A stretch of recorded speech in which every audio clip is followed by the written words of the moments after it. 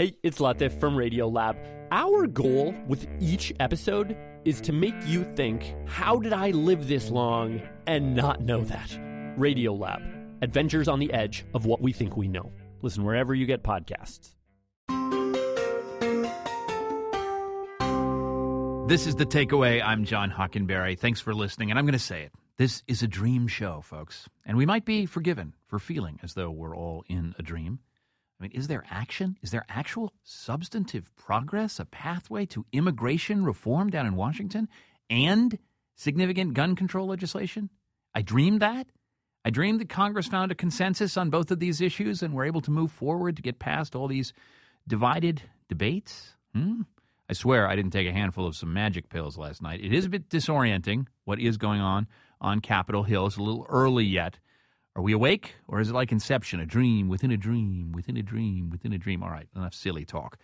Later this hour, we will have some hard science on dreaming that may show the way toward capturing actual images of our dreams so we don't completely lose them when we wake up. We'll also travel back into the 1980s when the late Maggie Thatcher changed pop music. That's right. She wasn't just a politician. We'll hear what you have to say about that, and you've also been sharing your dream states with us. What do Mike's dreams tell us about him? He's from Barnstable, Massachusetts. That I'm still in Iraq after leaving 7 years ago. That's amazing. Or Milford, New Hampshire. That I expect I'll be fired any day and feel pretty apathetic about it, and that I long to have unusual romantic encounters. You're making me a little nervous there, Milford. In Ohio, this listener wrote, I'm really obsessed with exploration and adventure, love and relationships, and afraid of feeling powerless or coerced. Or from Connecticut, I'm as crazy as the next guy. That's what my dreams say. Clayton in Georgia's dreams tell us he's sick of taxes, liberals, and Democrats. And that's a good place to begin. Thoughts from a dreamer who has thoughts on Washington. The president went off to Newtown, Connecticut yesterday, and it wasn't a dream at all, to try to get some momentum for his new gun legislation. And Newtown, we want you to know that we're here with you. We will not walk away from the promises we've made. We are as determined as ever to do what must be done. In fact, I'm here to ask you to help me show that we can get it done. We're not forgetting. He's talking about legislation that's now before the Senate. Senate passage is iffy, but the Senate is going to take this up, but there's still the House to consider. Yet lawmakers on both sides of the aisle and in both houses apparently want to have it out on this legislation. There may actually be votes in both houses. We welcome Shannon Watts, founder of Moms Demand Action for Gun Sense in America. She hails from Indianapolis, Indiana. Shannon, welcome. Thank you. Now, do you feel like you're dreaming? Is something actually happening here, or are you an advocate still on the stump, really trying to drum up momentum? Well, as an advocate, one day it seems like a nightmare, and the next day it seems like a good dream. It's really kind of a day-to-day thing, and it's very much a roller coaster. One day we think we're going to come to an agreement, and we will actually have a forward progress. And the next day you have 14 senators vowing to filibuster. And so I think none of us really knows what the outcome of this will be at this point. And in a certain sense, you're sort of sharing the spotlight with the other big issue, immigration reform in Washington. It's also on the agenda that may actually have more obvious, tangible voter benefits for lawmakers who get involved in immigration reform. Are you watching that as well?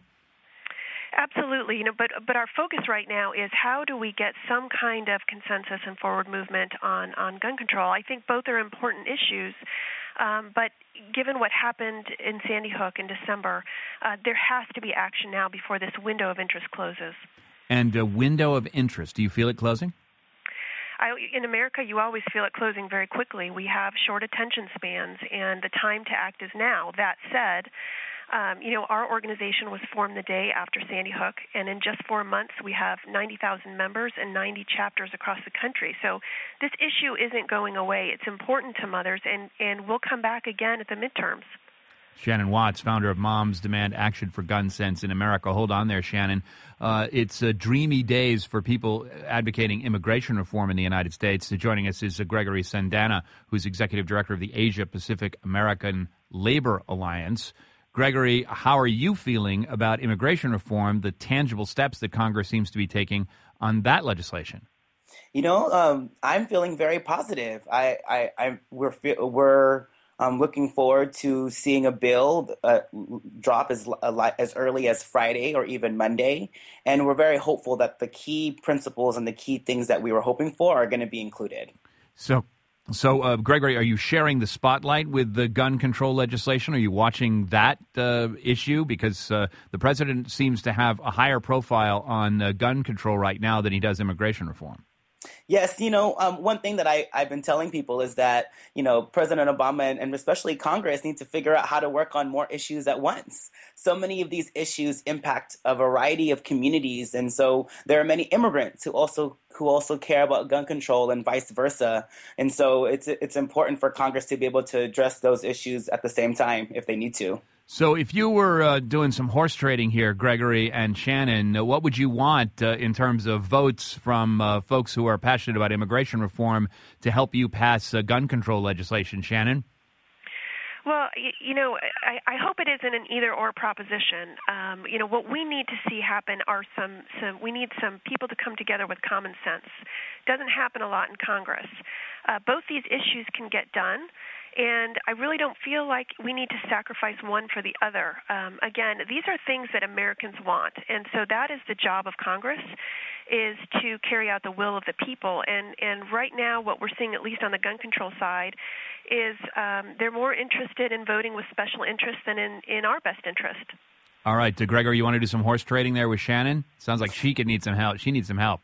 Well, like Shannon, we don't think it's an either or. We feel that immigration and this gun violence prevention legislation are both critically important, and especially considering not only the mass shootings that have happened, but the daily shootings that happen in our neighborhoods, as well as the kind of the demand that folks brought during the last year's election. It's clear that these are two very important priorities, and action should be taken on both issues. All right. Gregory Sandana is Executive Director of the Asia Pacific American Labor Alliance, and Shannon Watts is founder of Moms Demand Action for Gun Sense in America. She's in Indianapolis. Gregory, where are you? In Washington, D.C. All right, with the rest of the advocates watching everything that's going on. Shannon and Gregory, thanks so much. Thank you. Thank you. We turn now to Todd Zwillich, our man in Washington, D.C. The advocates are all ready and excited about what's taking place this week. What are the tangible realities, though, here? Wake us up from the dream, Todd. Well, John, I think the major reality heading into this week is that Gregory has a lot more reason to be optimistic than Shannon does right now, at least as it stands right now. It is unclear when the gun control legislation is going to come up in the Senate. Not only is there that filibuster threat from 13 Republicans as of yesterday to block that legislation if it's not given more time to even prevent it from coming to a debate in the first place, but yesterday that effort was joined by a critical Republican, Senator Mitch McConnell, the Republican leader of Kentucky, saying that if that bill hits the floor without an agreement, a bipartisan agreement on background checks, which does not exist right now, he will join that filibuster, and that could potentially prevent any bill from ever reaching the Senate floor in the first place, at least not this week. Get us into some of the strategy here, and I sort of played a little game with Gregory and Shannon, horse trading their issue. What can you do for me? What can I do for you? Is that how this is going to work, since both of these issues are up at the same time on Capitol Hill? Is there a quid pro quo here? How does it break down?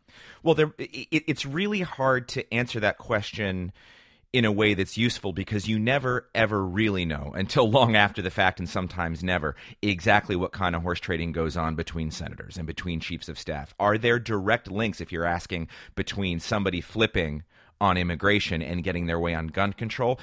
Probably not. And the reason why is because those are two marquee issues for a lot of members, and regardless of any deals that are made, it probably doesn't make sense on two issues that really in the real world aren't all that connected, really, for any senator or House member to make, I'll vote for one thing, but I'll vote against the other thing if you give me this other thing. Now, that's not to say that deals don't get made within the legislation. And in terms of deal making on guns, John, and whether or not that bill can hit the Senate floor this week, we already know that President Obama's desire for a renewal of the assault weapons ban, that's dead for now. A limit on high-capacity clips, dead for now. The White House is now focused on universal background checks.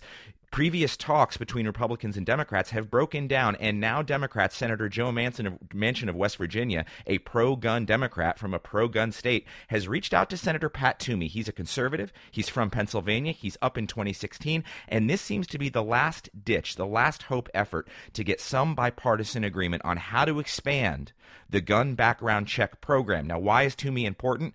Cover Republican credibility on an issue that a lot of people want to be able to vote on, but in the House they're not so interested.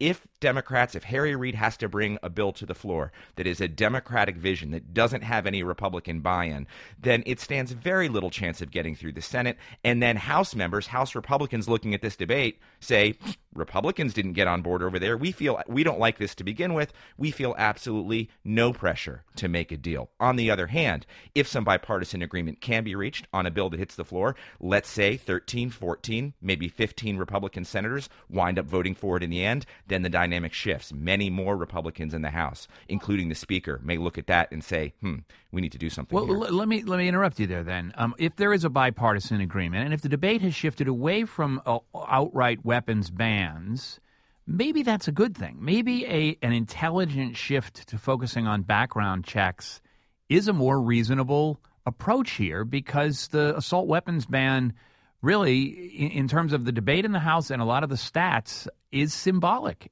Background checks wouldn't be as symbolic.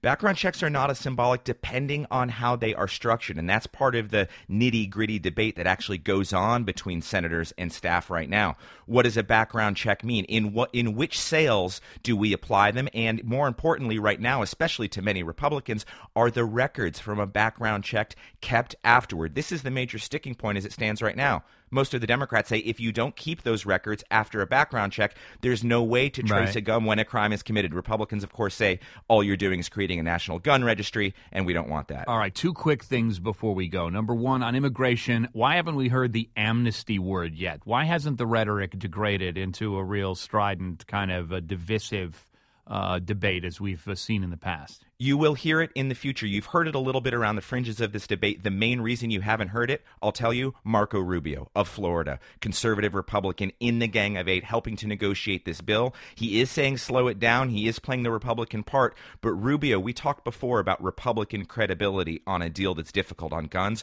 Rubio is that guy for immigration. And the fact that he is a darling of the right, and rightfully so, a conservative senator with Tea Party backing in the middle of this debate, and a Latino himself, a Cuban American, is really helping to tamp down a lot of that criticism, which will come, I promise you. It will come, because no bill can pass the Senate without a pathway to legalization for 11 million people already here, but it's Rubio who's helping to tamp that down right now. All right, finally, under a minute. The budget we're going to see from the president. We're going to be talking later in the hour with some people who are having some tangible effects of the sequester.